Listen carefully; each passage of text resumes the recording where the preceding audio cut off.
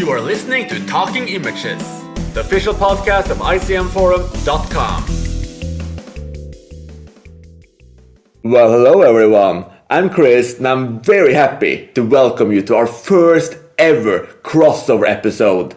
David Hartley from Autism Through Cinema is here to discuss Hal Ashby's classic Being There, starring Peter Sellers in the role of Chance.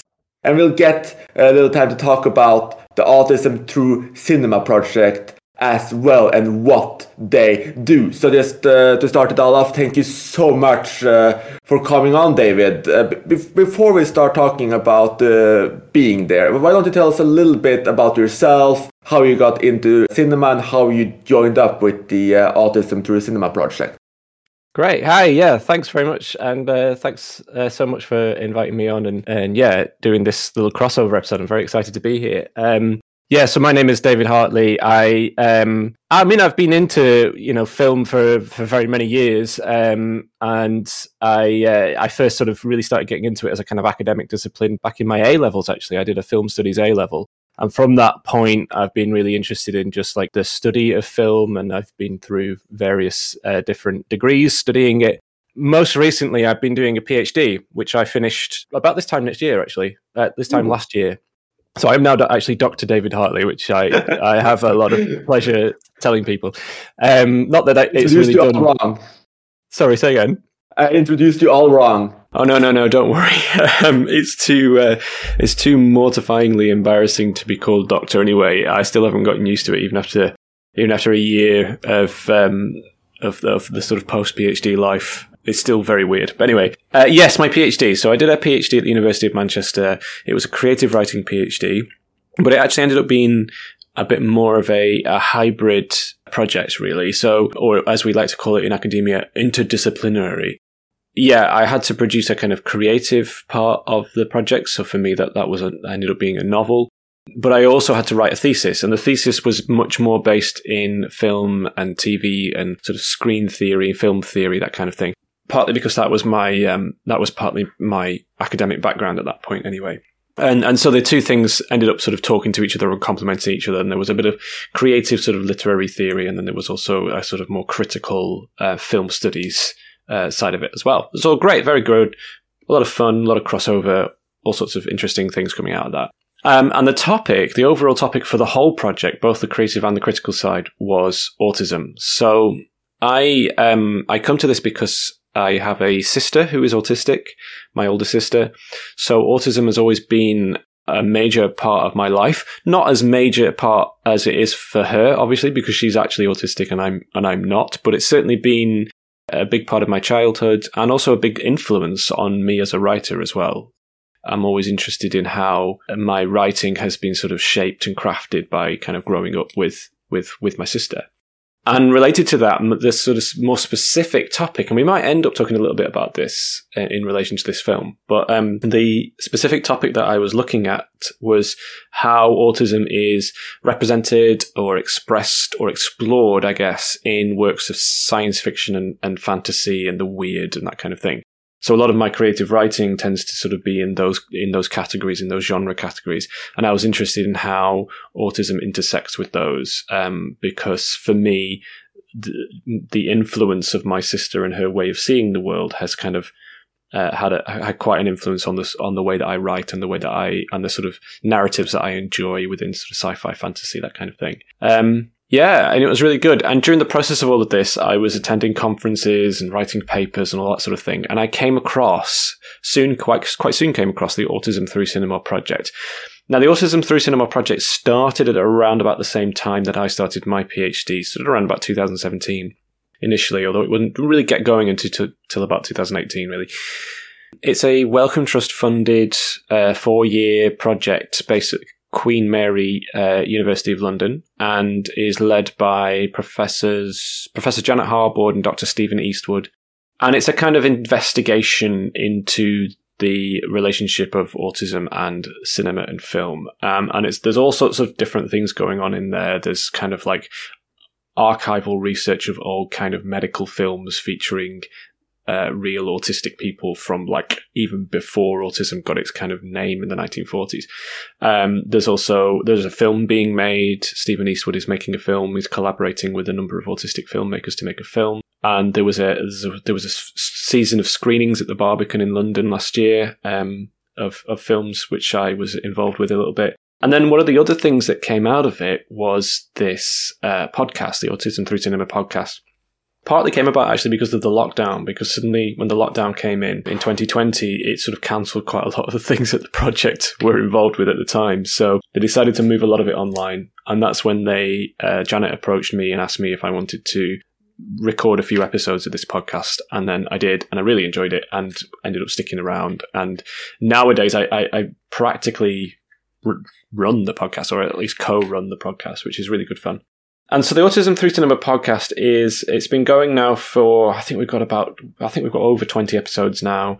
And yeah, basically what we do is it's myself, Janet, and 3 or 4 other co-hosts, most of whom are autistic creatives, autistic film journalists, and so on. And we basically just pick a film, watch it, and then gather together and talk about it, really, much the same way that we're doing today. And it's been great. And, we've covered all sorts of wonderful sort of broad range of films. It's not just the obvious films. In fact, actually, we've sort of avoided quite a lot of the obvious films, because we haven't done an episode on Rain Man, for example. What we tend to do is we tend to say, okay, does anyone know of a film that in some way kind of connects with autism or expresses autism, or feel like it might explore autism in some way, even if there aren't any autistic characters or it never says the word autism? And that's what we've ended up doing. And quite a lot of the films that we've covered sort of explore like alternative ways of being. And we look at that through an autistic lens. Some examples being, we looked at Eraserhead, for example, at one point. We looked at the Paul Thomas Anderson film, Punch Drunk Love. Good Time by the Safdie brothers. We looked at Nightmare Before Christmas. We've looked at Cars, the Pixar film. All sorts of weird and wonderful films. Cat People, the film noir kind of horror film. Lots of really interesting films. So it continues to be a really fascinating exploration of, where we can sort of identify autism within films. Perhaps not necessarily always the most obvious places. And we're interested in also how film language can create a sort of cinematic experience of autism as well. We looked in particular at Darren Aronofsky's film Pi, which I think does that in quite interesting ways. We've never looked, however, at this film, at Being There. Excellent. That sounds really interesting, David. And it's funny that we actually have the same origin story as well. And this podcast was also started after the pandemic because we just wanted a different way to express our passion of cinema. And I think that's a good point to bring in our other co-hosts as well, Tom and Saul, and start talking a little bit about Being There, which, while probably not as obvious as Rain Man, is one of the first films that usually gets talked about when the topic of autism in cinema comes up, even though the character of Chance is never specifically said to be neurodivergent or on the spectrum, though that's probably not something that was talked about as much in the 70s. I'd love to hear from both of you first, then we can get back to David, because I know he actually watched this for the first time yesterday, which will be exciting to hear, like a completely fresh view. But both you, Tom, and you, Saul, you watched it, and I did the same yesterday. So talk to me a little bit about your first reaction to seeing Being There, and then your reaction now, rewatching it specifically in the context of discussing it through the lens of autism through cinema. We can probably start with you, Tom. Thanks, Chris. So I first watched Being There, I think it was about 12, 13 years ago. And at the time, I hadn't considered it from an autistic perspective whatsoever. I did quite enjoy the film. It fell just short of greatness for me. So it was a film that I was eager to revisit to see if my perspective had changed over the years. And rewatching it again this week proved very fruitful for me. I really enjoyed the film, even when considering it through the perspective of this podcast episode with an autistic approach. And I think there's just so much to unpack and discuss. So I don't want to delve too much into that yet, because obviously we want to hear from our guest. But I'm very excited to get into the nitty-gritty and talk about this further. So, Being There is a film that I first saw around 15 years ago. And the first time I saw it, I thought it was absolutely amazing. I thought it was hilarious. I rewatched it twice. And then something happened around 12 years ago. I started my teaching career. During my teaching career, I've worked with a number of kids on the autism spectrum. And when I came to do my fourth viewing of the film, which was around 5 years ago, I could not get over how incredibly mean-spirited it seemed. And the parts that I was laughing at were thought hilarious the first 2 or 3 times were things that were making me really cringe and rewatch. And I couldn't even believe it. I think I rewatched it for a 5th time shortly afterwards, maybe a year afterwards, had the same reaction. And then I just watched it a few days ago for this podcast. I think I'm perhaps not quite so negative on it on 6th viewing as I was on 4th viewing when I first realized it's about an undiagnosed autistic person. That was like a real shock to me. It really fell in my esteem. It's slowly risen a bit higher up in my esteem due to the quality of the performances. I think they're absolutely amazing, especially Peter Sellers. But yeah, for better or worse, I think a lot of it is incredibly mean-spirited, and a lot of it's, about laughing at the autistic traits that Chance has. So it's a bit of an uncomfortable film for me. It is well made technically. It is well acted. Just some of the humor in there I just find very misguided. That's a really interesting take for sure. And I think I actually had a similar reaction on my first viewing to the one you had on your fourth, because I have autistic people in my family. But on my second viewing more recently, I didn't really feel like Chance was necessarily mocked. I think, if anything, I struggled to kind of find the comedy in it, because I wasn't sure if the humor was coming from Chance being odd or from the neurotypical people being odd and just not being able to understand what he's talking about, because it's quite clear that when he's talking about his room upstairs, which is where he literally sleeps, I assume he's making some kind of grand parable to heaven. When he's talking about the garden outside, they make the leap that he's talking about the economy. I think that the one thing I struggle with here is that I'm not 100% sure about what the message is. Is it just humor in this kind of miscommunication? Is it that they just assume that he is neurotypical and read it as if it has to be something grander? Which, yes, I mean, there's something fun in just misunderstandings. Or is it saying something about society? And if so, what is it saying? What is it, if it is a satire, that is, what is it mocking? And some of those things that it could be mocking could look very poor on how the film kind of views Chance. So it is a complicated film for me, but I will say that Peter Sellers was phenomenal in it. I think all of the acting performances and the craft itself is really strong, and I would love to just start talking about just the various scenes in it and how Sellers plays it as well, because it's not really played with the most obvious comedy. It's played with far more melancholy, which hit me a lot harder this time. But I'd love to hear David's perspective coming into this completely fresh, and also coming from the specific background that he has talking about autism through cinema. So what was your reaction on your first viewing of Being There, David?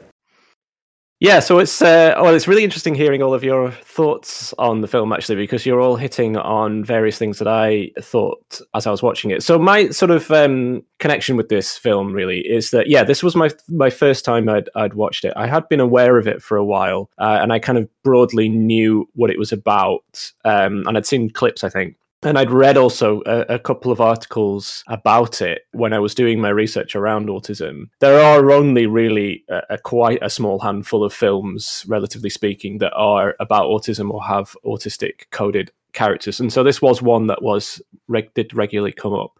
And I was very glad of the chance actually to watch it, because I'd been sort of putting off watching it. And I think I'd been putting off watching it because I think I had assumed that it was a poor representation of autism. And I had assumed that it was going to be, as you were saying, Sol, a kind of laugh at the autistic character kind of vibe. And to a certain extent, I do agree with you, Sol. There is a bit of that. There is a bit of...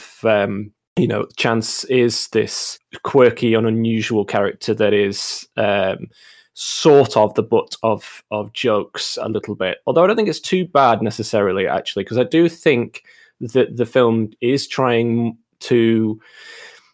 I think it's trying more to try and satirize the kind of neurotypical society. I think the comedy, the humor that comes through it is the sort of use of chance, I guess, as a kind of reflection on the kind of ridiculousness of neurotypical society, but very particularly that kind of upper class neurotypical society that sort of rubs shoulders with the elite and with the powerful, and how everything that he says to these people is taken as a kind of grand, deep, meaningful metaphor, whereas really what he's saying is very literal and very simple and very straightforward. And I thought that the film handled that quite well. I thought it was scripted quite well. I thought the performances are good. It's never too overblown either. It sort of retains a kind of gentle approach and quite a gentle attitude for the most part. And I quite enjoyed, it felt quite cozy in many ways, and it wasn't overbearing necessarily. Maybe a little bit at times I thought it maybe dragged. I thought the pace was a bit off at some points, but maybe that's because it's a bit of an older film now and we're kind of used to a bit more of a fast pace these days. But I sort of came away from it thinking, no, actually that's a well-made, well-performed film, but it does have multiple it does hit on multiple issues that are common to films about autistic characters.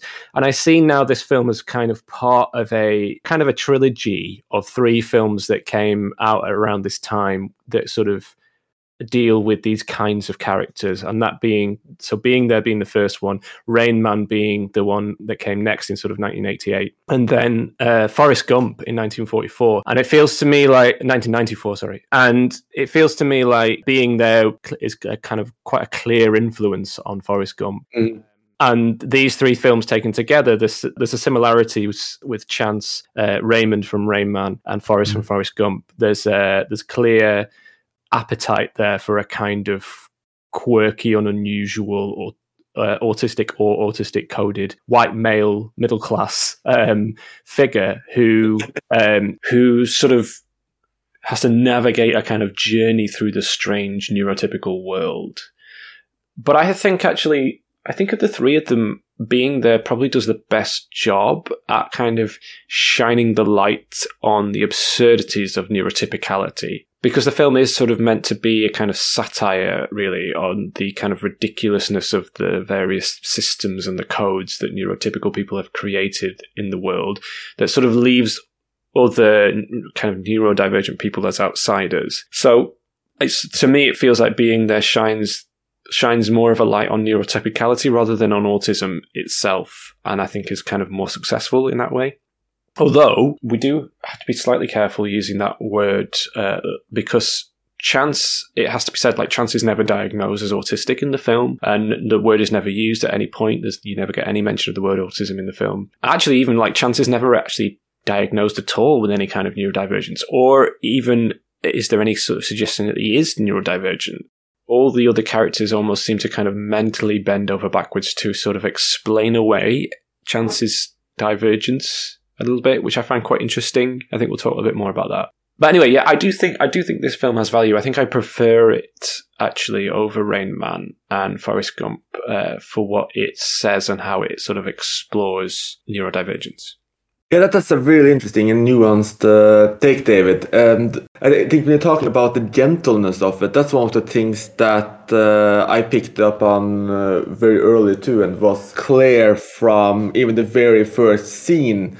And I was really impressed by how they set up the character by showing his interest points. And obviously his big interest is TV, and that's something that a lot of people with autism, Asperger's, etc. have, is that, they have this one main interest that they they focused on. And you see him turning on the TV, getting up with the TV and doing also this gardening. So he has the two interests, and it's just setting up his characters and what he likes, what he does. They're setting up his routines. He has a very specific morning routine that he clearly does every day. And I think it's both in terms of filmmaking and as a performance, it manages to show, like you said, gentleness. But I think just in this one scene, like we don't go over multiple days, etc. We just instantly understand that this is what he does every single day. This is who this character is.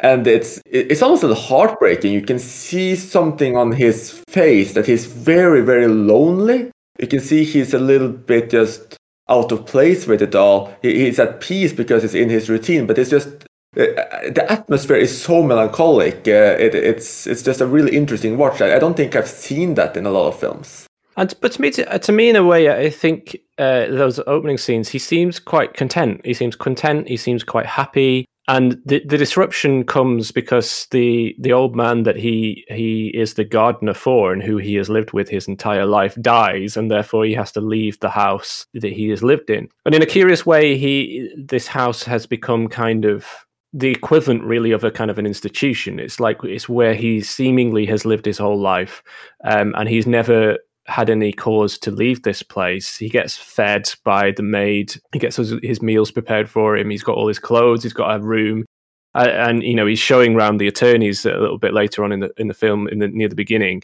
and he's saying, "This is my bathroom, and this is my bedroom. This is where I sleep. This is my television, etc." And he seems quite content and happy in there. But yeah, in a sense, he is lonely as well. But I wonder if that is a bit of a kind of a projection on the part of ourselves to look at him and think, That could very well be, yeah. Yeah, this must be a lonely character. Whereas actually he seems quite happy in that scenario. And it's only once he's left the house that it becomes quite clear that he has difficulty in kind of interacting and communicating with people. But then again, he never really has, like, he always seems to be quite happy and comfortable even when he's talking to people. He approaches strangers, says hello to them. At one point he approaches a street gang who pull a knife on him, and he seems kind of unfazed by that.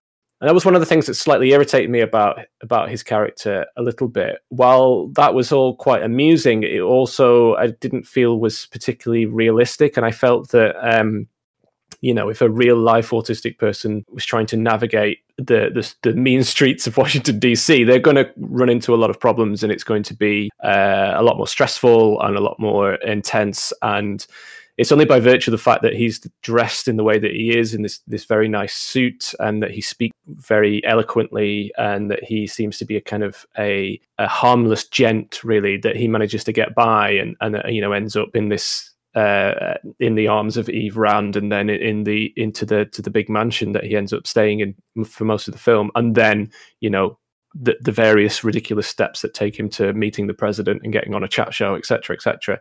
If Chance had been for example, a black woman, he would not, that situation would not have happened, and it would have gone in a very different direction, I think. And what we hit upon there is that one of the problems that is prevalent in the representation of autism in particular, which is it tends to be these male, white, quite comfortable characters who are quirky and funny and weird, and we can kind of cope with them a little bit, and then they're not too much of a handful. And I think, well, that's probably by virtue of their privilege that they have in that situation.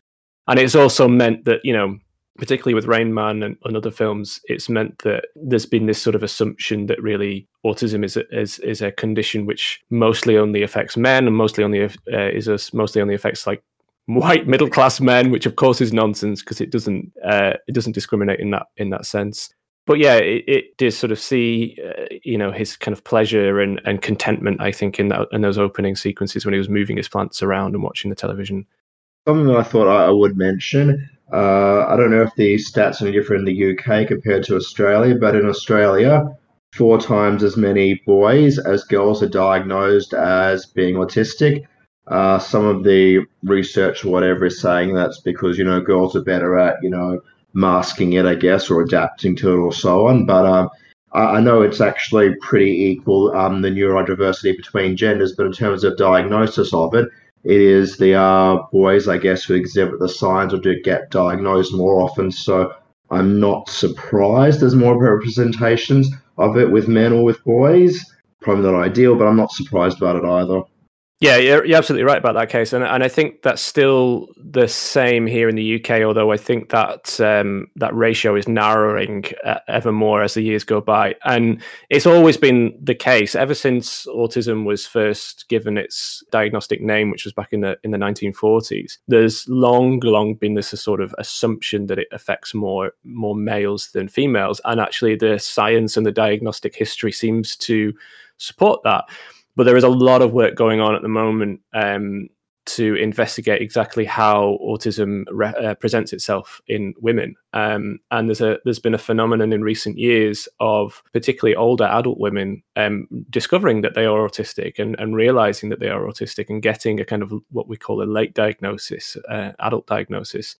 And that's happening more and more. And I think it's becoming clear that, autism presents itself differently, or autistic women, learn by virtue of the fact that they are women, have to quickly learn how to mask more than men. And it's kind of men are, it's almost as if it's more acceptable for men to be eccentric than it is for women to be eccentric in a way.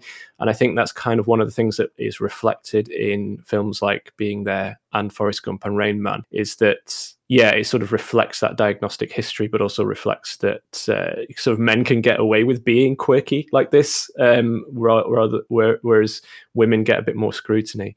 It's interesting to hear that from you, Sol, that I think that message of women being misdiagnosed or being missed is getting more and more prevalent and is spreading further and further, which is really interesting. And I also wanted to pick up, Sol, on what you said earlier about the mean-spirited nature of the film. And I think that you're right. I think there is a mean-spirited feel in some ways towards Chance. And, he is clearly being constructed as this strange, unusual character. Tell you who he reminded me of. And this might be a reference that potentially only Tom knows. I don't know how far this particular reference has traveled beyond the UK. There's a character in the UK called Mr. Bean, who was a sort of TV comedy character. Yeah. Yeah, you're familiar with him, Tom? He's quite big, at least in Europe. Okay, right, all right. In Australia, very big. Oh, is he really? It always surprises me how massive Mr. Bean became. But sorry, say it again, Tom. He's international, apparently. He's international, yeah. Chance it really reminds me of Mr. Bean, actually.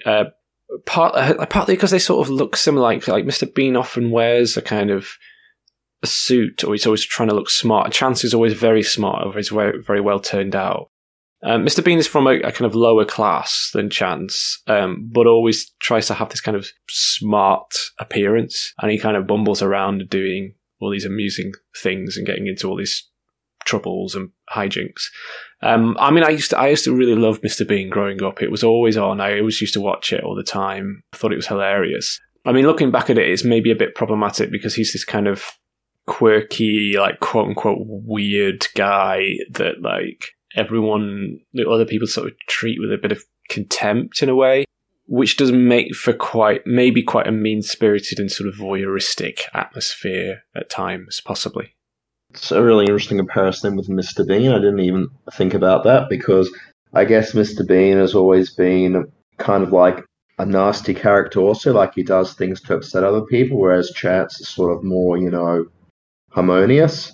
But in terms of the mean-spiritedness, I'm just thinking of, particularly the two scenes that really get to me are the one where Shirley MacLaine tries to seduce him and ends up, pleasuring herself while he's off doing something else in the bed. And also the scene where this anonymous gay person tries to pick him up at this party that he attends. And just those scenes, watching them, thinking about, or imagine if we actually had a real neurodiverse person in that role, I think I'd be in an incredibly uncomfortable position to put them in. And I couldn't really reconcile the necessariness. It's not a good word. I couldn't really reconcile whether those scenes were actually really needed in the plot, or whether they were just there to be funny, or to make fun of the fact that he isn't aware of what sex is, or isn't aware that people want to get in his pants, or whatever the case might be. it's actually also really common to find that autistic characters are presented as asexual. And again, we see this in both Rain Man and Forrest Gump actually as well. There's some quite uncomfortable scenes in Forrest Gump where he's, he's supposed to be having sex or being seduced by women that he sort of seems confused by. And yeah, you're right. I think that those two scenes in particular are the most uncomfortable scenes and the ones that are just most offbeat for this particular film as well. And it was a shame, really, because I thought that the relationship with Eve, played by Shirley MacLaine, was developing in a way in which was seemingly quite nice. And like I was almost buying into the fact that she was falling for him, even though that itself is quite ridiculous in some ways. But once we got to that point where she tries to really try to seduce him and then she ends up masturbating on the floor while he's doing a comical yoga position on the bed, yeah, that was particularly uncomfortable. And it sort of perpetuates this idea of asexuality for autistic or indeed people who have intellectual disabilities, which is completely wrong and completely nonsense and very harmful and damaging and dehumanizing. And I thought that was those moments, that was a real off moment. It's interesting, I was doing a little bit of research into the film, and the role of Ben Rand, who is played by Melvyn Douglas, who actually, Melvyn Douglas won an Oscar for this performance, which I thought was quite a surprise because I didn't think he was all that good. But anyway, that role was offered to Laurence Olivier, and Laurence Olivier read the script and he read that masturbation scene and he said, "No, I'm not doing it. I don't want to do it because of that masturbation scene." So fair play to Laurence Olivier. He saw something nobody else did. That doesn't surprise me at all. And I agree that scene is perhaps one of the most problematic moments in the film. But apart from those moments, I do feel that most of the film is poking fun at the elite, the upper classes, rather than chance. As Chris mentioned earlier, people interpret his statements as metaphors, and that's not down to any fault of chance. It's the people he's interacting with. And his few words are taken to be profound because I suppose his answers are so unexpected, and people are looking for a deeper meaning in something that isn't necessarily there. And I do think that he's a fascinating character. He's such an endearing person from very early on in the film. There's that connection there. You are rooting for Chance. And I think when he first leaves the house, although some people may see it as a opportunity for the comedy to start, I, for one, was concerned. I was wondering, how is he going to cope? How is he going to survive in the world?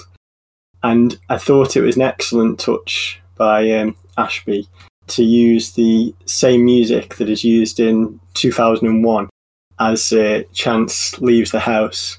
I'm wondering if that had the same comedic connection for you, David, or whether you felt that was a bit out of place. What are your thoughts on the use of that music? Yeah, at first when that music came on, I was like, "Oh, this is delightful! What a surprise!" Because it's kind of a sort of funky jazz disco version of the Also Sprach Zarathustra music from 2001, which is that da da da ba ba. I'm glad you gave us a little rendition, just in case. Yeah. That one, the famous one from 2001. And I was sort of the same as you, Tom, that once he emerges, I actually was from the house and starts walking through the street, and he's wearing his suit and he's very neat and he's carrying his case and he's got his little bowler hat on, etc. And I thought, oh no, here goes a kind of naive person who doesn't know how to look after himself out into the big wider world and is going to really struggle. Actually, I thought something bad was going to happen to him. And so for me, that music kind of didn't convey that really. And actually, in the end, the only bad thing that happens to him is he gets accidentally knocked into by a limousine. Well, he gets sort of threatened by a street gang, but that doesn't seem to affect him particularly very much. And then he gets knocked into by Eve's limousine and hurts his leg. So he ends up not really getting into too much of a tricky situation. But one of the things that piece of music, that choice of music does, is it kind of turns Chance into this kind of alien figure. This is one of the things that I've been particularly interested in. As I mentioned earlier on, my research has mostly focused on science fiction and how science fiction and fantasy to a certain extent how they interact with autistic ways of being. And it's a fascinating rabbit hole that I won't dive too far down into, but it is worth saying that it's quite common to find autistic characters being kind of associated with sci-fi, and particularly with being an alien or with being an other, being a kind of fantastical, almost like a fantastical creature from another world in a way. And actually, it's mentioning Mr. Bean earlier on. Mr. Bean's a similar one, because Mr. Bean, the idea around Mr. Bean is he is an alien or an angel that has been sent down from somewhere.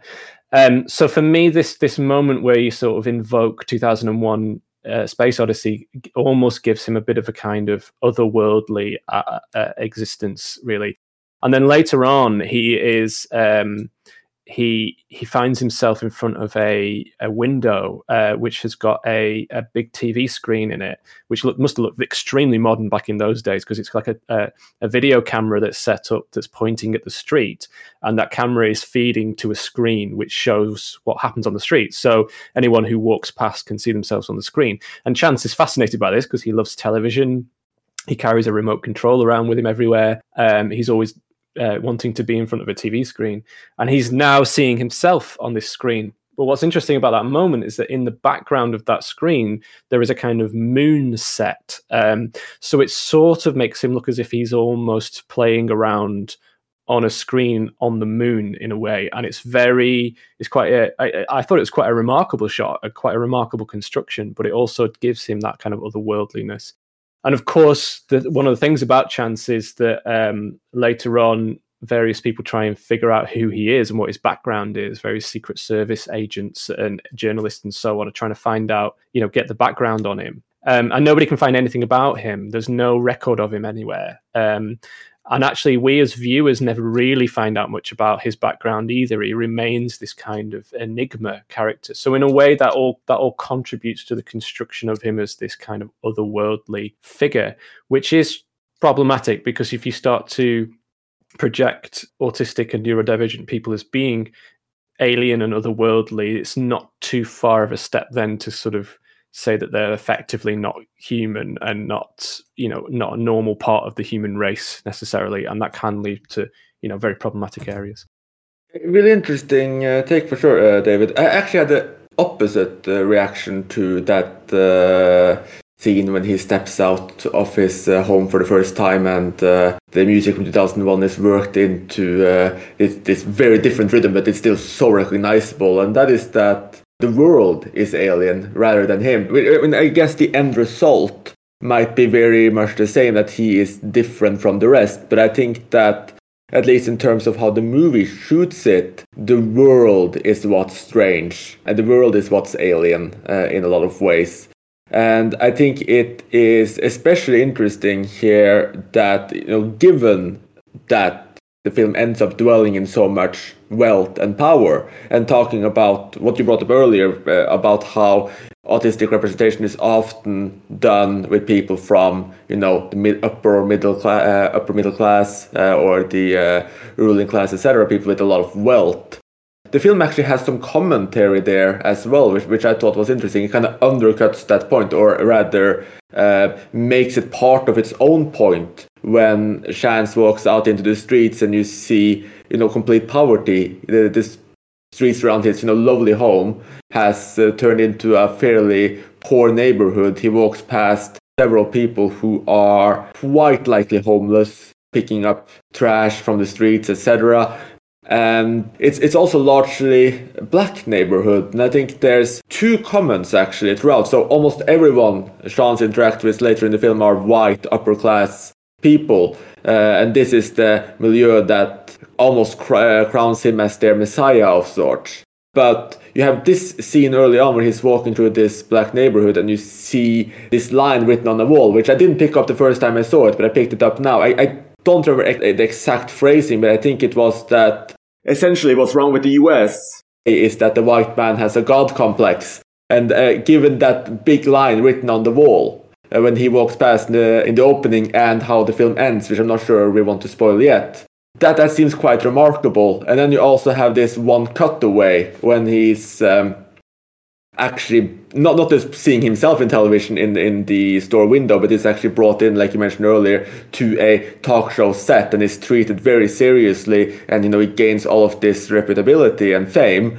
His old maid, who is a black woman, watches, and she comments literally on how it's so easy for white people, and how this Chance doesn't actually have any of this relevant background. Some of what she said could be interpreted to be very mean about him and his abilities as well, but essentially points out that if you're white, everything can go well for you no matter what. So I think it's really interesting that the film that focuses so much on privilege does cut that in, and it does make me think that the film, in terms of being a satire, may very easily be mainly focused on making the rich and powerful look silly and vacuous. That what they say is mainly, they don't actually speak to people's concerns, or what they speak is, the metaphors are silly. They are so silly that, no matter what you say, anything can be interpreted as powerful and as insightful, and that's the stage the media and this group of people are in right now.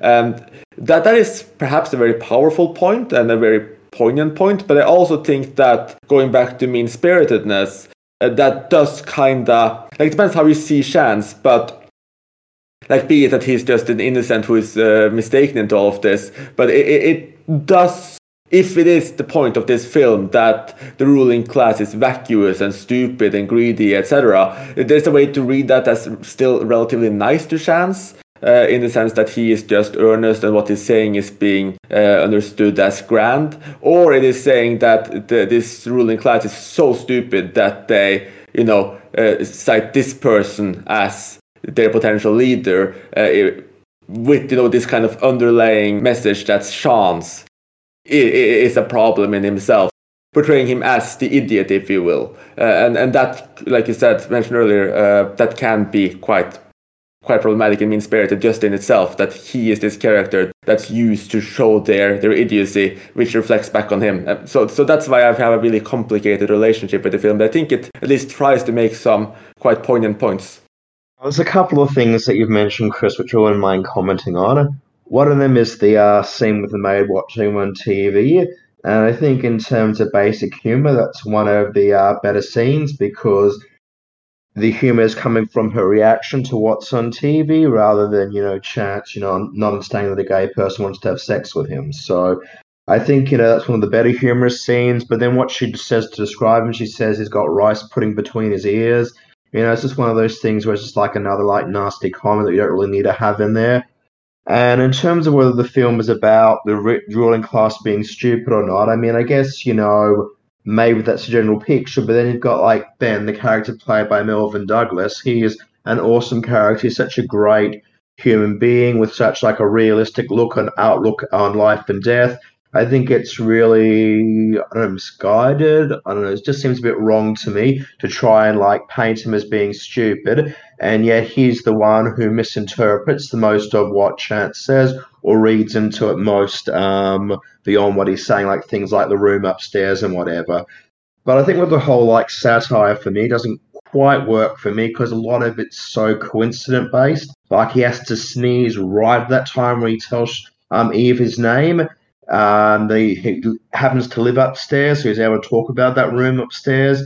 The film's just built on a lot of things, and the things that the characters read into it about the garden and everything is just such an extreme, and I guess I'd say kind of ridiculous interpretation, that I don't really see it as particularly credible. So I guess from my point of view, the way I'm coming at it, it's sort of it's all about it being really funny that this stuff which he's saying can be misinterpreted, even though in no realistic situation would this be interpreted. In no realistic situation would nobody else, other than the maid, pick up on the fact that he is on the spectrum or he's neurodiverse. So there's just a whole lot of, lack of realism in there, which I guess is never the ultimate be-all to end-all with a film. But if a film's trying to say some really, important points about, society and, I guess the way the ruling classes work or whatever, I guess to me or whatever, I prefer a little bit more realism rather than ridiculousness in there. Yeah, well, I would agree with a lot of what you're saying there, Sol, definitely. And he's sort of this kind of wise idiot character in a way, so that the way they kind of pitch him and cast him. And I think you're right that a lot of the satire does rely upon these kind of coincidental moments and this almost deliberate misinterpretation of the things that he's saying. And sometimes that feels like it works, and at other times it goes to lengths that are too ridiculous.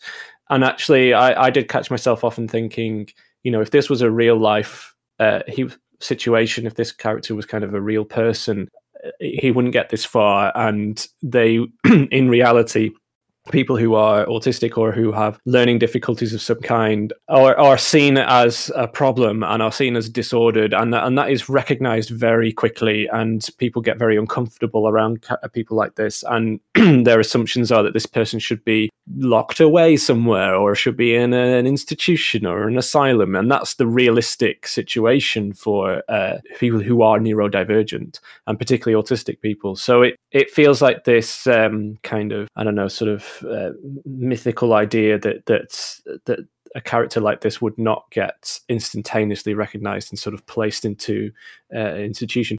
But one of the things I wanted to pick up on that you were saying, Chris, earlier about when he's wandering around and he's passing kind of the homeless population near to where he lives and so on. I think that's a really good insight, actually. And I think that, the use of the 2001 music to suggest that the world is the strange place, the kind of alien planet in a way, is an interesting way of seeing it. And I would definitely agree with some of that. And there is at that point as well quite a remarkable shot where Chance is walking up the central reserve of a dual carriageway. It's a really interesting shot because in the background is the Capitol dome, and he's sort of walking very gradually up towards this dome. And I think there's a real pointed construction being made there in that image about the relationship between the powerful and the kind of common man in a way. And one of the things that made me think about was, looking at this from a point of view of autism, is that it made me think, well, this maybe could be seen as a reflection on how society ignores certain people in its community, and how it sort of prefers to shut away the neurodivergent and the autistic, and prefers them to be behind closed doors and away from polite society. And of course, later, no one will recognize Chance as a neurodivergent figure, because they're more interested in him fitting into their kind of neurotypical elitist world.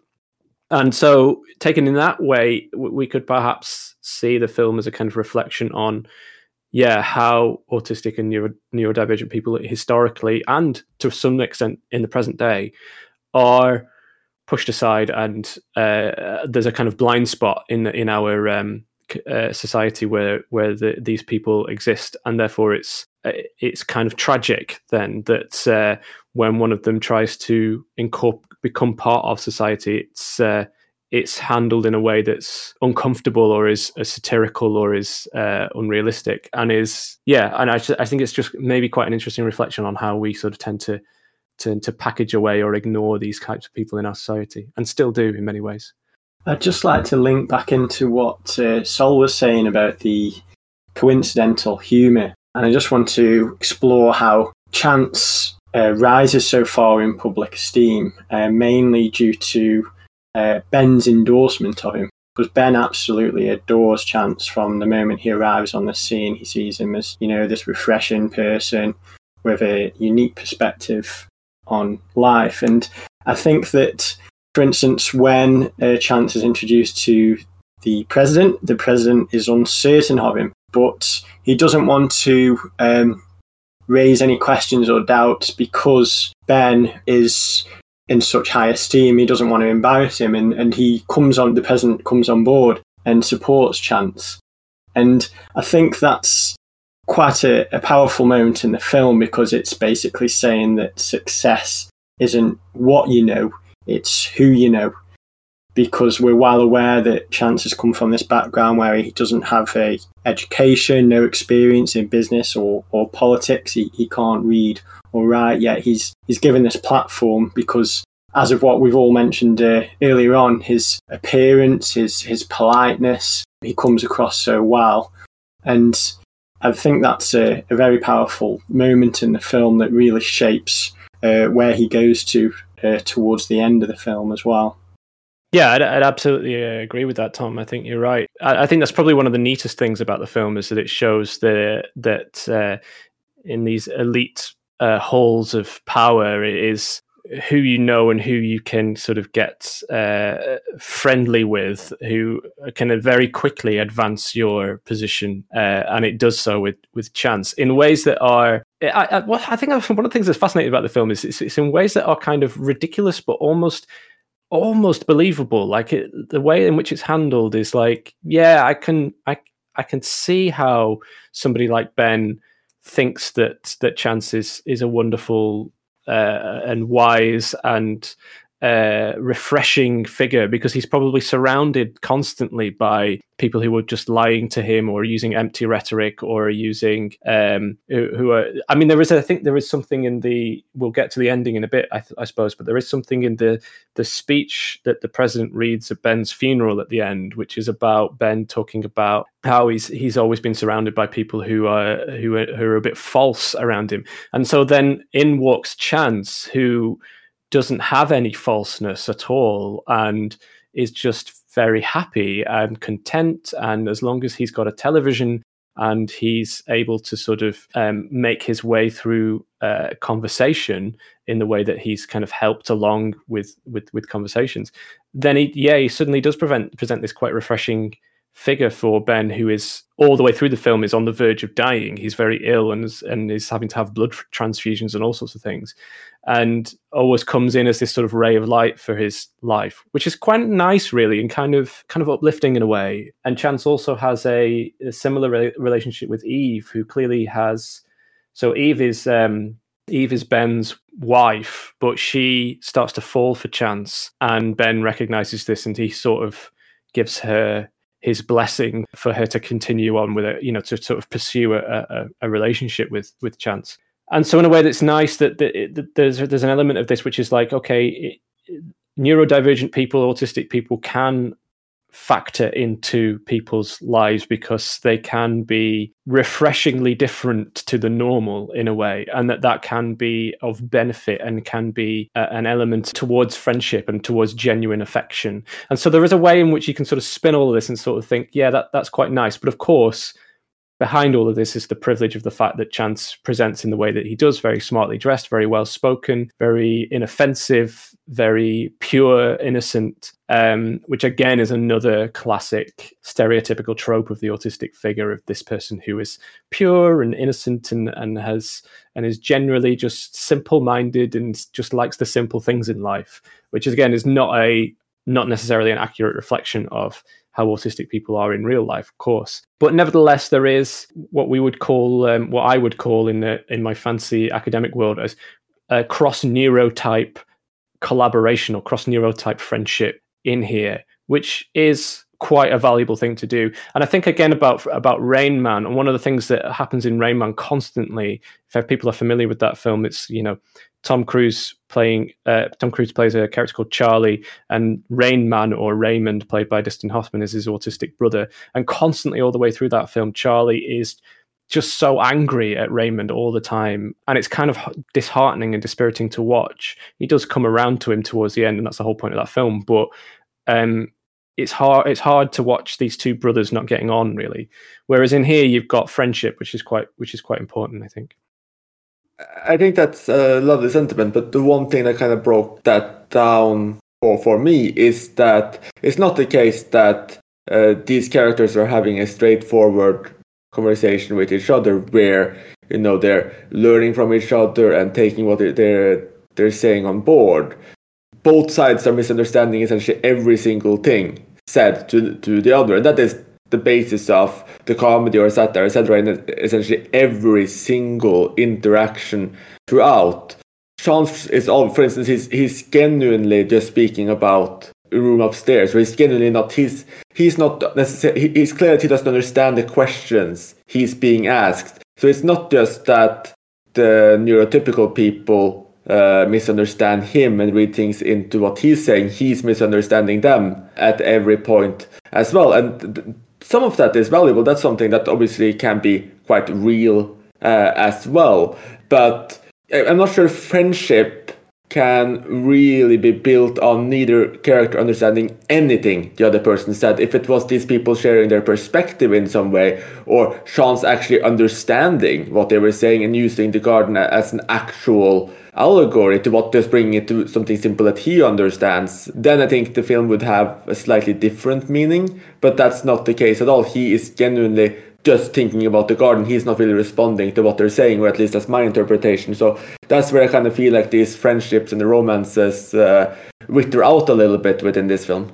Yeah, no, I think you're absolutely right there. Definitely, I think that's the friendships, friendships on all of the sides are very one-directional in many ways. Although it clearly is meaningful for Chance as well. One of the moments I quite appreciated and quite liked was the moment when we get to Ben's death and Chance is there with Ben when he dies, and you get this reverse shot of Chance looking down and he's got tears in his eyes and he's kind of mourning the passing of this person who has become his friend. And I thought that was a good thing and an important thing as well, because again, one of the misconceptions about autistic people is this very insidious theory and idea that autistic people lack empathy or don't have empathy or are not empathetic, which is a long-standing and very problematic myth around autism that has been, in some respects, kind of backed up by scientific research, which is now been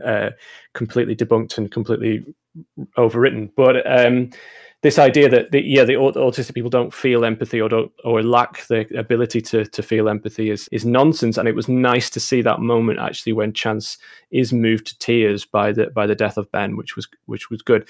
But you're right as well that the friendship relationship between these people is built upon misunderstanding and miscommunication, is probably therefore unsustainable, and is also directed almost entirely towards the neurotypicals. One of the things I wanted to mention again, which is something that is common to autism films and autistic characters, and actually more widely to films about disability, is this theory that is often talked about within disability studies, which is called narrative prosthesis, which is this idea that a disabled figure, a disabled character, in a film or in a book or whatever it is, only really exists in that narrative in order to be a kind of a prop or a prosthesis for the neurotypical characters. And again, Rain Man's a very good example of this, because really the only reason why Raymond, the autistic character in Rain Man, exists is to be a kind of moral, to sort of help Tom Cruise's character Charlie to understand how to be a better person in the world. And as soon as Charlie has understood that, he's Raymond has served his purpose and he's packed back into the institution again at the end. And so there's this idea of narrative prosthesis, which is the kind of very common position that disabled figures occupy in films and in literature. And I think we see that here as well. Really, the only reason that Chance sort of exists is to be this prop for these various realizations of these neurotypical characters. Although here that is done in a way that is far more satirical. I was going to jump in on Rain Man because I know it keeps getting bagged in this podcast, but I think what you've said, David, does pretty much cover my feelings for it, but I guess in a slightly more positive way. I mean, the first time I saw Rain Man, I wasn't too big on it, but the second, third time I watched it, I started to see it more as being about Tom Cruise's character rather than Dustin Hoffman's character. And I know that's not great in terms of representation, and we do want more positive representation of people on the autism spectrum in film. But I don't think the story was ever the story about the Dustin Hoffman character, in so much as I think he's more of a supporting character in the tale. And therefore, I guess, it is more about the neurotypical brother learning to, cope or whatever, live with the fact that he's got an autistic brother. So, I don't know. Look, I'm not as negative on the film as I was on recent rewatch, but that's just because I just really like the whole character arc that the Tom Cruise character goes through. I mean, yes, it does mean that an autistic person is used as a prop, and that's not great, but I guess, I don't know. I mean, like you said, like the history of autism in film, there isn't a lot of it where it's specifically mentioned or whatever. A lot of it is films like Being There, or films like Forrest Gump, or films like The Infinite Man, which is this awesome Australian sci-fi comedy with an autistic character, but it's never mentioned. So it's stuff like that where never actually gets specifically mentioned. Just to quickly jump on that, actually, so I think it's a really interesting phenomenon, this, but yeah, the sort of the word autism being kind of avoided by particular films that clearly have autistic characters in them. You see this time and time again. There's a film, actually, it's just sitting here on my desk at the moment because I was writing about it recently. It's a film called Please Stand By, which came out not so long ago, a few years ago, starring Dakota Fanning as an autistic woman. I mean, it's a mixed bag of a film in many ways. But one of the things about that film is that she's clearly autistic, and at no point does any character in the whole film say the A word. Like, there's this real avoidance of saying the A word, or even on the spectrum or Asperger's or any of the kind of other euphemisms that you often get for autism. And it's a curious phenomenon. It's like the word autism is a kind of taboo that must not be spoken, or it must be sort of danced around a little bit.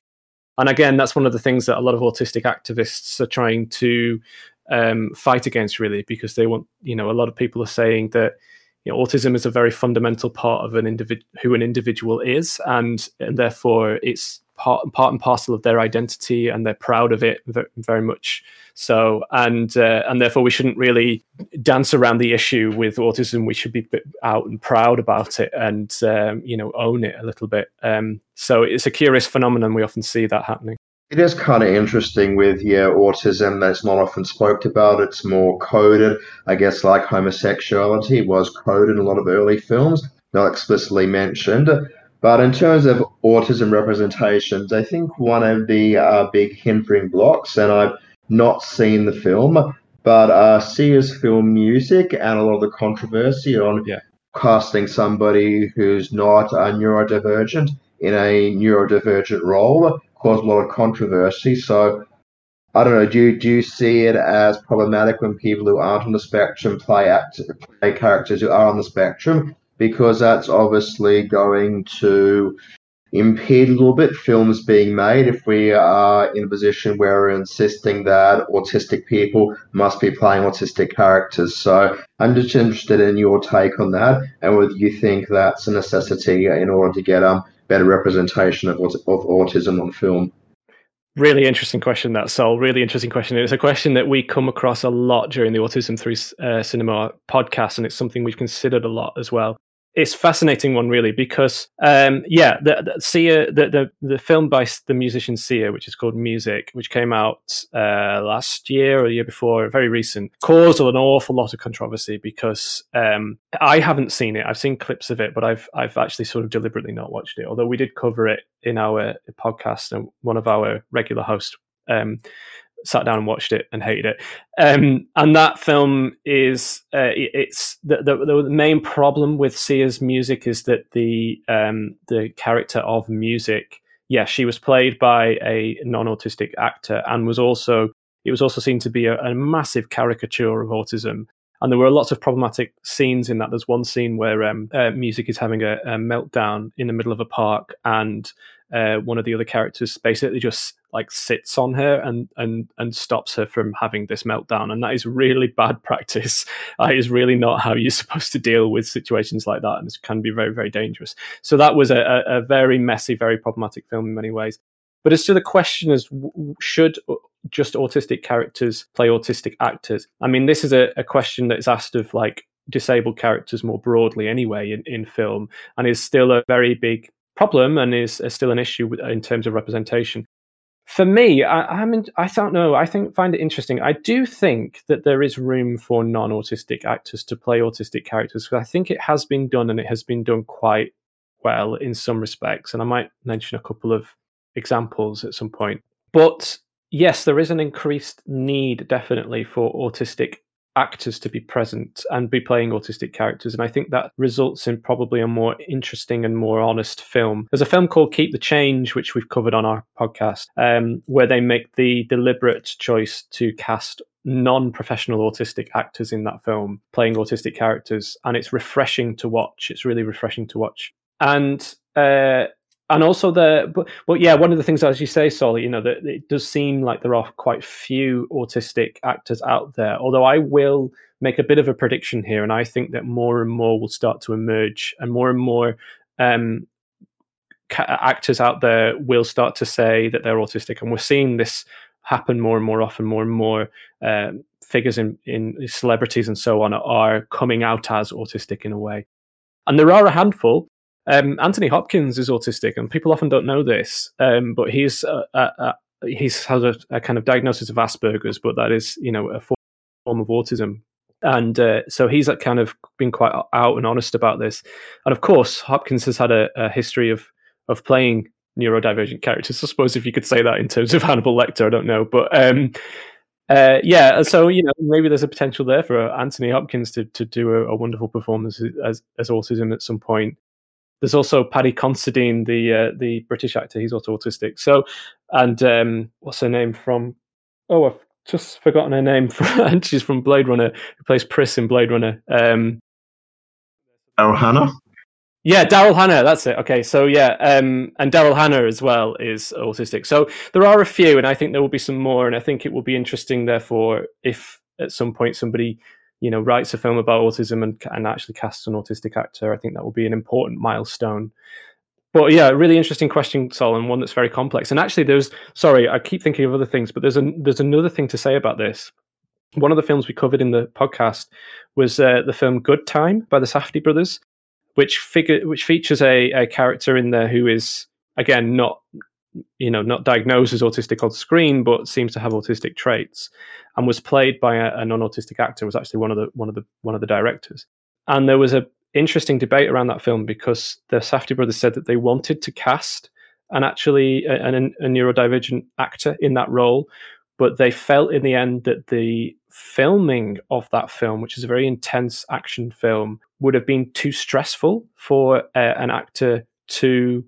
neurodivergent actor with learning difficulties to cope with. And actually, so there was an element there of them being careful and being gentle around what the needs of that. Now, we could argue, of course, that we should be making film sets more accessible, and you know, who are we to suggest that maybe, you know, we can find neurodivergent actors who can cope with these situations. But in another sense, you know, if you don't want to have a film where filming situation where Robert Pattinson is screaming in your face, and that would be very, very stressful for an actor, then fair enough in a way. So yeah, there's complications and nuances to that, I think. I wonder if we should talk about the ending of this film, of being there, because it's quite an interesting and unusual ending, and I'm interested to hear what other people think about it. Just to sort of explain what happens, and of course this is a bit of a spoiler, but spoiler warning. At the end, Chance and Eve are at the funeral of Ben, who has died, and he sort of wanders away from the funeral proceedings as the president is reading this speech about Ben, and he sort of wanders kind of quite happily through the woods, and then he ends up next to a lake, and you can see the mansion in the background, and then suddenly he just starts walking out into the lake, and he ends up walking on the surface of the water, and it's really interesting and unusual, I think, and I'm interested to see what people's take on that moment was. First time round, David, I didn't actually think that much of the ending. I wasn't taken with it, but on second viewing, I really appreciated what Ashby did with the ending there. Now, I want to just go back over the film and discuss some of the religious symbolism that's present throughout. And I think it's quite ironic in a way, because here I am searching for metaphors and meaning in the film, just like the neurotypicals are searching for meaning in Chance's dialogue. And I wonder whether that's intentional by Ashby. But one of the meanings that I read about, which I think is a bit of a stretch, but I'd just like to go over it, is that Chance is basically a metaphor for Adam, who's cast out of the Garden of Eden. And this actually makes sense and validates the scene that we all found the most awkward, which is where Chance is tempted by Eve, but he resists. And because of that, he gains his divinity. And that is why he's able to walk on water at the end of the film. And I do like that interpretation, but I have my own slightly different religious interpretation, which kind of links back into Chance and Ben and their friendship. And this fact that Ben basically gives the world Chance. If it wasn't for Ben, the world wouldn't have experienced Chance, or he wouldn't have had this reputation and fame. So I have this interpretation that is also kind of matched by the end when Ben dies and he's carried away to his grave, and we see on the top of it there's the Eye of Providence, the Freemasons symbol, but it's also a symbol of the divine eye and God. This interpretation that Ben could be seen as God and he's given Chance the world, who's Jesus, and this is kind of cemented by the fact that he performs a miracle at the end. He's viewed as some kind of saviour. Even by the people who are carrying Ben to his grave, they're talking about Chance being someone that they're going to look to in the future and can potentially save the business and perhaps even save the political party, because he could be a good candidate for president. So I think there's quite a few tenuous links there, but I always like trying to unpack the films and interpret different meanings. So I'll be interested to see if anyone else agrees with me or disagrees, or what you think on those perspectives. Yeah, there's a lot of religious symbolism in being there, and definitely with Ben's wife being called Eve and so on. So it's definitely there. It's definitely present. The ending myself, look, I've seen it 6 times now, and I guess it's reached the point where I'm either not worried about figuring it out, or if it does figure out as anything, I'm just interpreted as being in Chance's mind. I mean, I know he does put his umbrella down to just check how deep the water is, and yes, it is deep, and he is walking on it, but I don't really see it as being, part of the film's reality. And then what happens after that, well, that just completely destroys the film for me, but we could talk about that afterwards. Yeah, I think that your interpretation there, Tom, is really fascinating, actually. And the more you think about the religious connotations of it, the more you kind of unpacking it is quite a fun exercise. Like, to maybe think of his garden at the beginning as the kind of Garden of Eden in a way, or just his love of being with gardens as is a representative of the Garden of Eden. And I think the more you think about that, the more that becomes clear that that's probably intentional by Ashby, and there's clear religious connotations there. One of the things I did notice is that there was some couple of quite fairly subtle moments where, when Chance has a kind of a breakthrough, or a Chance has a kind of a very positive moment, it seems to sort of unseat the people, the kind of authorities that he's relying upon. The president has come to meet with Ben and has ended up talking as well with Chance, and the president has been sort of wooed around to Chance's kind of philosophy as he sees it. And then the president then is making a speech and uses Chance's garden metaphor in his speech and says, I met a good friend of Ben's called Chauncey Gardner, and he said this, and he gave this speech about this garden, etc. And it's this massive moment. And what's interesting about that moment is that they're watching that happening on TV, and that at that moment, suddenly, Ben starts coughing and spluttering and almost looks like he's about to collapse or die at that point.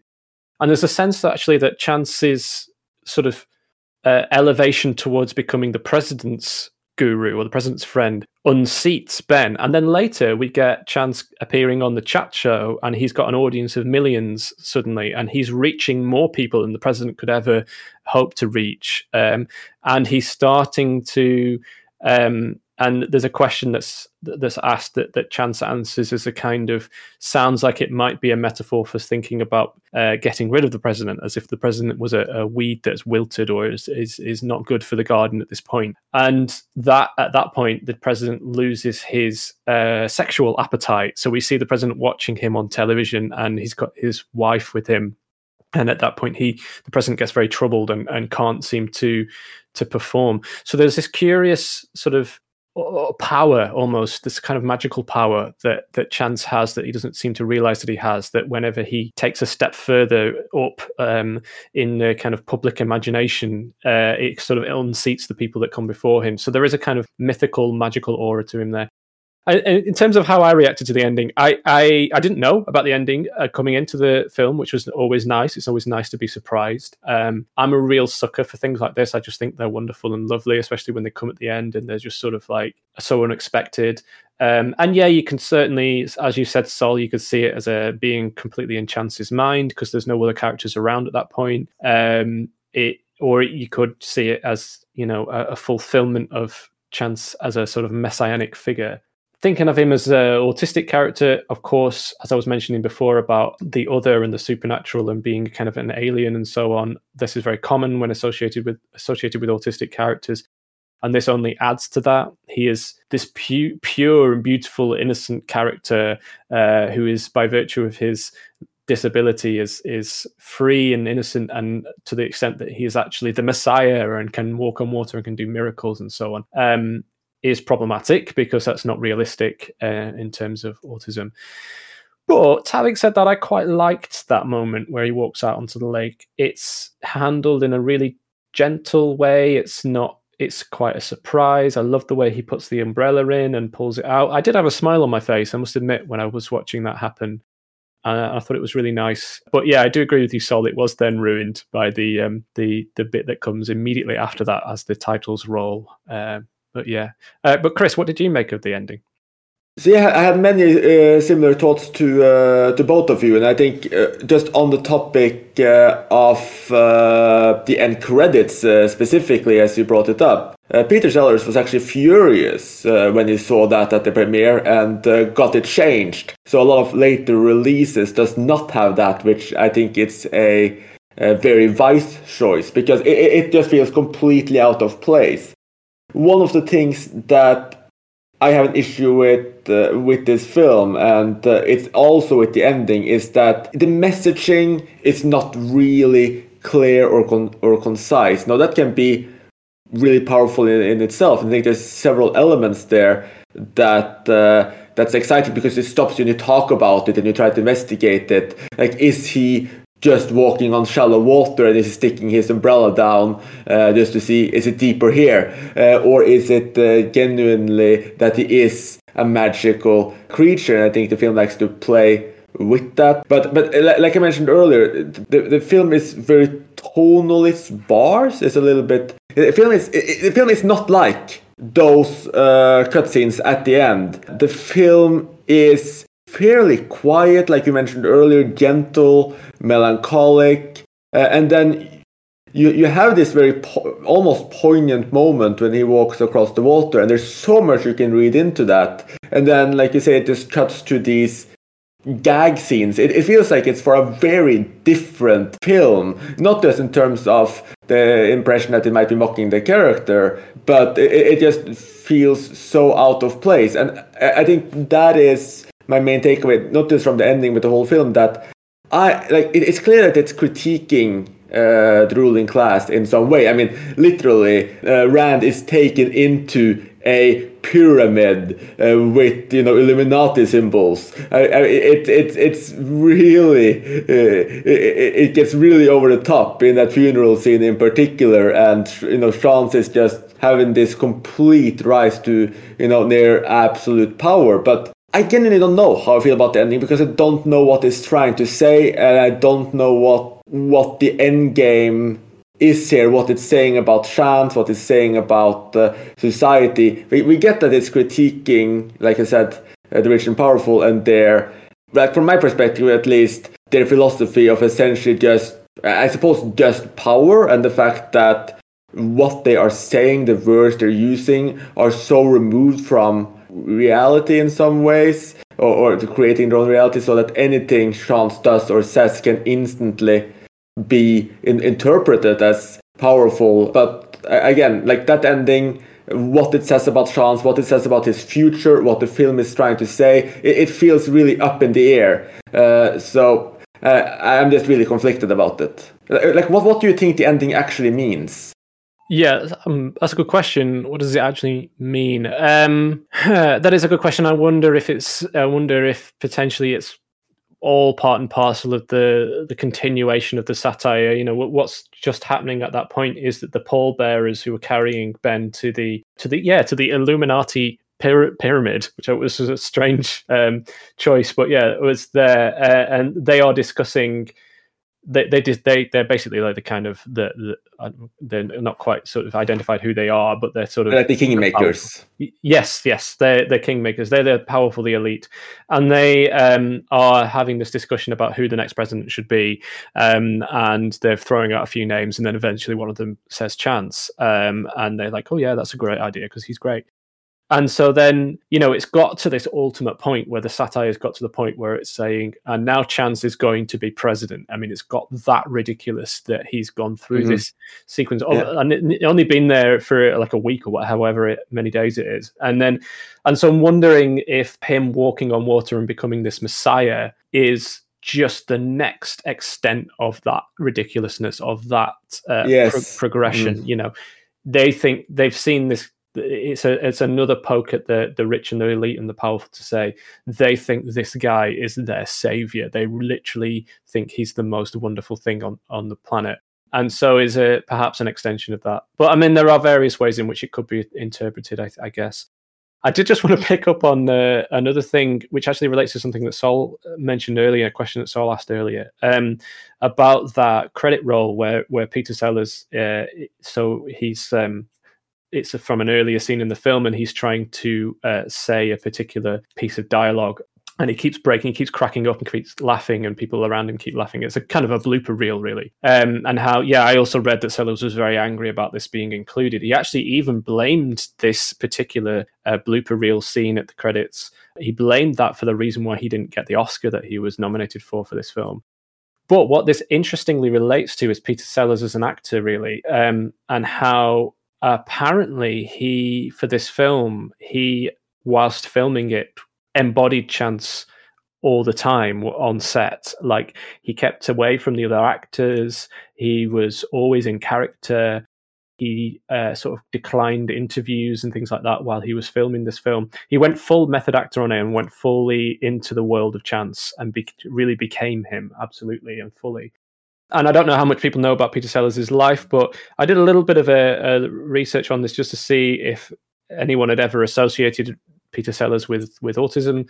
And yes, of course, lo and behold, there are people on the internet who have gone, "Oh, Peter Sellers might have been autistic," which is a common thing that you find for any kind of major figure in our kind of cultural history who has been in some way unusual. But Peter Sellers was kind of plagued with depression and anger and mood swings and all sorts of other things. Apparently, he was quite a difficult person to work with in many ways. And a part of me wonders whether there might have been some sort of neurodivergence happening for Peter Sellers, and wonder therefore whether that's as we were talking about with Saul earlier on, in terms of, you know, casting autistic actors in autistic roles. I wonder whether there is some connection there between Peter Sellers as a person and this character that he ends up performing as. And it was Sellers who really pushed forward for this film. He read the original book that this film was based on, and he was very keen to get it made into a film. And he sort of brought Hal Ashby on board as well to do the film. So, you know, there's clearly some connection, I think, that Sellers felt with this character. Yeah, I mean, he was trying to get it made for about a decade almost before he actually got together the funding. So it's clear that this was a big passion project for him and something he really felt that he needed to do. Yeah, which is interesting. It'd be interesting to know exactly why and what it is about Chance as a character that he connected with, and maybe there was some kind of kinship there. I mean, this is speculation, we don't know for sure, and he might have written about this, or someone might know more about this somewhere, but from a kind of cursory bit of research on this, it does seem as if Sellers clearly had some sort of connection there. So I might just mention with the gag reel, because I did actually alluded to it earlier on, after the walking on water, the gag reel is really what, sets the film back a little bit for me. And I guess it's open to interpretation a little bit. One of my followers on Letterboxd in his review said, the reason why there's a gag reveal in there is because Hal Ashby wants us to keep laughing, like throughout or whatever, and wants us to like end, on a positive note and like keep laughing through it. But I guess the way that I interpreted it was sort of, I guess, similar to Doctor Strangelove, and I'm assuming all of us here have seen Doctor Strangelove and like remember the ending. And it's got like this iconic scene with Slim Pickens, and that should have been the end of the film. But instead, Kubrick lets Peter Sellers ham it up for 5 minutes more. It goes completely over the top for no other reason than, Kubrick thought like Sellers was like completely hysterical. So my interpretation of it is, I'd say Hal Ashby thought the same thing. Thought Sellers is just such a funny actor. I just have to include this in there, even if it doesn't quite fit into the film. So I don't know. Maybe it's me reading in too much. Maybe it's just the fact that I'd only rewatched Doctor Strangelove a couple of months before sitting down and watching Being There. But I'm just shaking my head, going, "Oh, this is just another director who thinks Sellers is hysterical and just putting too much of him in there when it doesn't need to actually be in there." Yeah, total idolizing of him. Absolutely. I totally agree with that. And I think Sellers probably was very angry because, if he'd been trying to maintain this character of Chance all the way through the filming, and this maybe was one of the moments where he couldn't do that because he kept breaking into laughter, was probably quite embarrassing for him. Probably was very angry for that reason. It's also worth noting as well, it's quite uncomfortable to watch because the speech that he's giving at that point is this, he's trying to replicate what the kind of black gang leader had said to him. And so it's like I don't know, it's just quite uncomfortable to watch this upper class white man trying to emulate a black voice, which I think is, these days would be what looked at as quite problematic. Not to mention that he assumes the black doctor automatically would know the gang.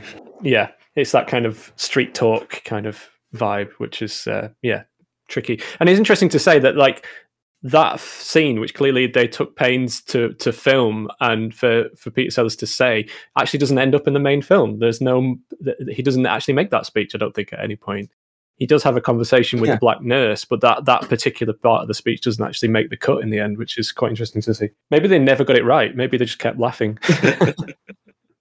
Does anyone else have any opinions on the meaning of the film itself and what the overall message of the film was? Well, no, then, fair enough. So yeah, I think we're all equally perplexed, it seems. Yeah, I think we're all stumped. I think you're right, Chris. I think it was overly complicated. Well, in a way, that's good. I mean, Saul has seen this movie 5-6 times already, and I think maybe people will just need to keep seeing it and write about it. And I think there is something really good with films that chooses to be not that clear because it forces you to engage more. But yeah, my takeaway is that the film perhaps was a little confused itself as well. But be that as it may, David, it's been an absolute delight having you on the show and getting your insight on Being There. So before you leave us, why don't you tell us a little bit more about autism through cinema and just like how what you guys do compares to what we do here, and like was this episode very different from the type of episodes you usually make? Yeah, thanks, Chris. I suppose the main difference to pick up on, and it's important to say this really, I guess, is that on the Autism Through Cinema podcast, we always have autistic people there discussing the film. So, I didn't say this at the beginning, but I don't consider myself to be autistic. I do. My older sister is autistic, and I feel like I do know quite a lot about autism and about the world of autism. But it's very important to say that, of course, it is autistic people who best know about autism, and therefore it is their voices which are most valuable in these sort of discussions. And we are very careful to make sure that we always have autistic people on the podcast. In fact, 2 of our regular hosts are autistic. We've brought on a few more recently as well. People like the film journalist Lillian Crawford. There's a PhD student called Ethan Lyon, a video maker called John James Laidlow, Georgia Bradburn, who's the autistic film critic. So, and it's it's so important to have their input and their insight on these films. But other than that, this was very similar to what we normally do, because the Autism Through Cinema podcast is literally we take a film like we have today and we all watch it and then we all gather and talk about it. What's been wonderful about it is really the kind of the breadth and the depth of the various different films that we've taken on. As I said earlier on, we're not just going through the obvious autism films. We are picking up on films that have some sort of particular resonance with autism as a way of being. That seems to be our kind of main thrust, really. To take a couple of examples, we recently covered Amelie. We also covered Eraserhead at one point. We did a kind of a David Lynch sort of special in a way. We looked at Eraserhead in one of his short films, The Grandmother. We've looked at Orlando by Sally Potter as a kind of a way of looking at kind of queer neurodivergence, which was really interesting. And then we do land upon films which do have autistic characters, like there's the film of Temple Grandin, which is starring Claire Danes, which is about a real life autistic activist called Temple Grandin. And as I said earlier, we looked at Good Time. We've looked at all sorts of interesting different types of things. The Gleaners and I by Agnes Varda was a really interesting one. There's a film called The Rider by Chloe Zhao, which was the film that she made before Nomadland, and that again has got an autistic character and indeed actually an autistic actor in there, which is really good to see. So we've travelled around various genres, various time periods, various different types of film, and it's really nice. And I think people are reacting to it quite well and are finding it a sort of a new and refreshing way to look at cinema, and maybe a surprising way of looking at certain films that we know and love already. So we continue to record and we'll continue to release episodes. So if people want to check it out, they can do. It's on all major podcast platforms, and it's just called the Autism Through Cinema podcast. And I would very much encourage listeners to pop over and have a listen, and you can just pick and choose any of the films that we talked about that are of particular interest to you. I'd also like to just add an endorsement for the Autism Through Cinema podcast. I've listened to a few episodes so far, and they are brilliant. It offers a great insight into cinema that I myself have rarely considered up until now. It's certainly been an eye-opener, and it's always fascinating to learn about cinema through a slightly different perspective. And I just wanted to ask a question to David, which is, I'm curious to know what you think would be the most realistic depiction of a neurodivergent person in cinema that you've encountered so far? And perhaps also as an additional question, which would be your favourite depiction of a neurodivergent person that you've seen in cinema so far? That's a really interesting question, Tom.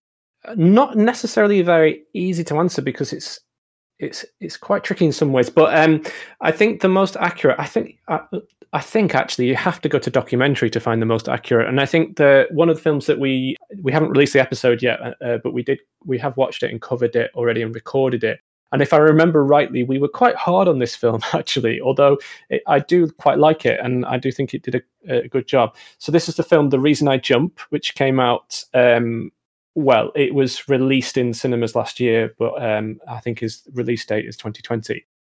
This is a documentary which focuses on autistic people who are minimally verbal, as we call it, or have minimal ability to speak or have speech, which is a common trait of autistic people, which we don't often think about or talk about. But this film, I think, does a really good job, not a perfect job by any stretch, but a decent job of putting real autistic people on screen and allowing their voices to be heard and allowing their opinions to be heard and allowing us to sort of sit with them and live with them for a while. So I think The Reason I Jump is certainly a good step forward in terms of representation of autism, and is also an interesting film to watch and to know about. As I say, it's not perfect. There are problems with it, and we do cover some of those in our discussion, which is going to be released soon. But it's worth seeing, definitely.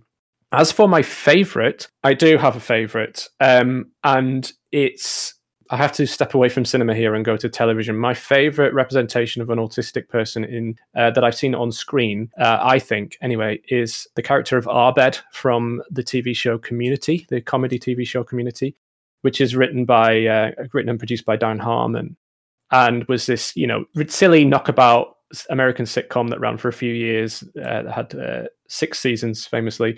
And there's a character in there called Abed, and I find him kind of fascinating and brilliant. I love him because he's this wonderful, powerful figure who has this kind of control over the narratives that he's in. He has a real agency. He's a likable person. He's funny, but he also encounters challenges and problems. And what I really like about Abed is that it is part and parcel of the show of Community. If people are unfamiliar with it, it's a very metatextual and very kind of postmodern take on all sorts of things. And one of the things they do all the time is do parodies and pastiches of famous films and famous TV programs and so on. And Abed is very central to all of that play, really. And the program itself, when it's at its best, is really clever and very playful. And Abed is very much in the midst of all of that.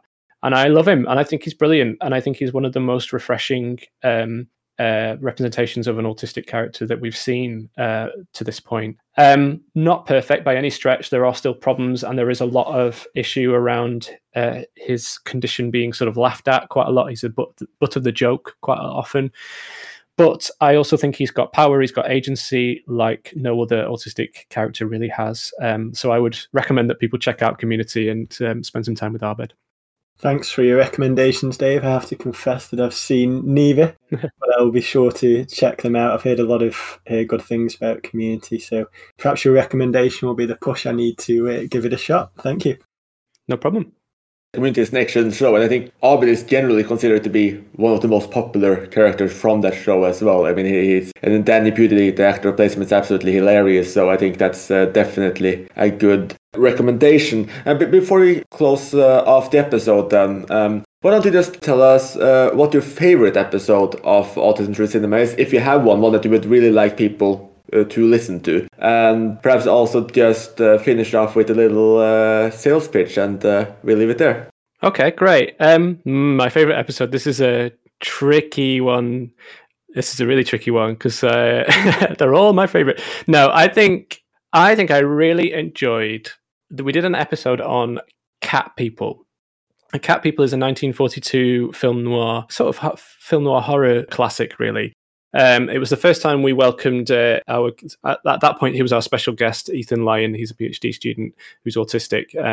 And I really like Ethan. He's just got so much enthusiasm for the films that he talks about. And he brought along Cat People. And Cat People was a film I'd never seen before. So it was a really wonderful discovery. It's a great film, a really interesting film. And it was also, I think, the moment for our podcast where we really started to sort of explore some really complex ideas. So I really like that one particularly. And so I think that maybe if people wanted to start anywhere, then maybe Cat People is a good start. But yeah, I mean, loads of them are really great. And we've got some good ones in the bag coming up as well, which I'm excited to be listening to. We recorded one recently on Chungking Express, which is one of my favorite films of all time, with Lillian Crawford, the film journalist. And that was a really great episode as well, and that's coming out soon. Sales pitch. I guess the only way to do a sales pitch on this is to say, it may feel like it's quite a niche topic to think about cinema through the point of view of autism. There's maybe two quite niche interests coming together. Well, maybe cinema's not niche, but it certainly feels like autism is. But I would say that actually, the interest in autism is increasing more and more. More and more people are either finding out that they are autistic, or you might know people who are autistic. It's not uncommon. It's actually very uncommon to find somebody who doesn't know someone who is autistic. And so for that reason, I think our podcast is really worth picking up on and jumping in on, because what we're trying to do is, explore a new way of looking at of cinema, a way that's relevant and important. And in amongst all of that, we're also exploring what it means to be autistic, exploring the positives around being autistic, and really celebrating the autistic way of being and point of view. And so for that reason, I'm really proud of the podcast. I think it's a really great addition to the world of podcasts, and I would urge everyone to just have a listen. Our episodes generally tend to only be about an hour long, and they're all quite relaxed and quite interesting. So go for it. Excellent, and I can just endorse that as well. I think it's really fascinating that the episodes are not just about films with autistic characters or how autistic characters have been represented in cinema and media, but also a lot about films that may not at first glance be about autism or neurodivergence, but really speak to people with autism and how they relate to them. And I think one of the things that we do here on Talking Images is that we try to get many different views of cinema and to share our passion, share how we see these films, and hearing a lot about how neurodivergent people are experiencing these films and how passionate they can be about these films and what they do. That was really, really exciting to me, and to hear these different viewpoints, etc. So I definitely hope that many of our listeners will go over to Autism Through Cinema and check that podcast out. And I also hope we'll see you back with us soon. So thank you so much for listening, and we'll be back in 2 weeks. You have been listening to Talking Images, the official podcast of ICMForum.com.